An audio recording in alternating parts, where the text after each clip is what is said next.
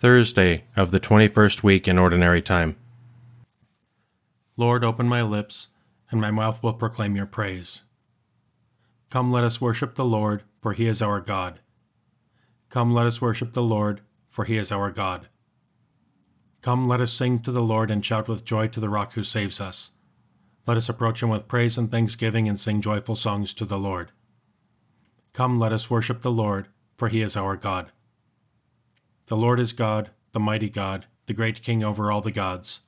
He holds in his hands the depths of the earth and the highest mountains as well. He made the sea, it belongs to him, the dry land too, for it was formed by his hands. Come, let us worship the Lord, for he is our God. Come then, let us bow down and worship, bending the knee before the Lord our Maker, for he is our God and we are his people, the flock he shepherds. Come, let us worship the Lord, for he is our God. Today listen to the voice of the Lord. Do not grow stubborn as your fathers did in the wilderness, when at Meribah and Massah they challenged me and provoked me, although they had seen all of my works. Come, let us worship the Lord, for he is our God. 40 years I endured that generation. I said, they are a people whose hearts go astray, and they do not know my ways. So I swore in my anger, they shall not enter into my rest.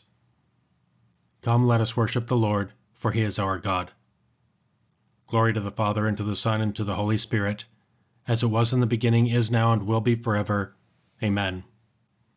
Come, let us worship the Lord, for he is our God.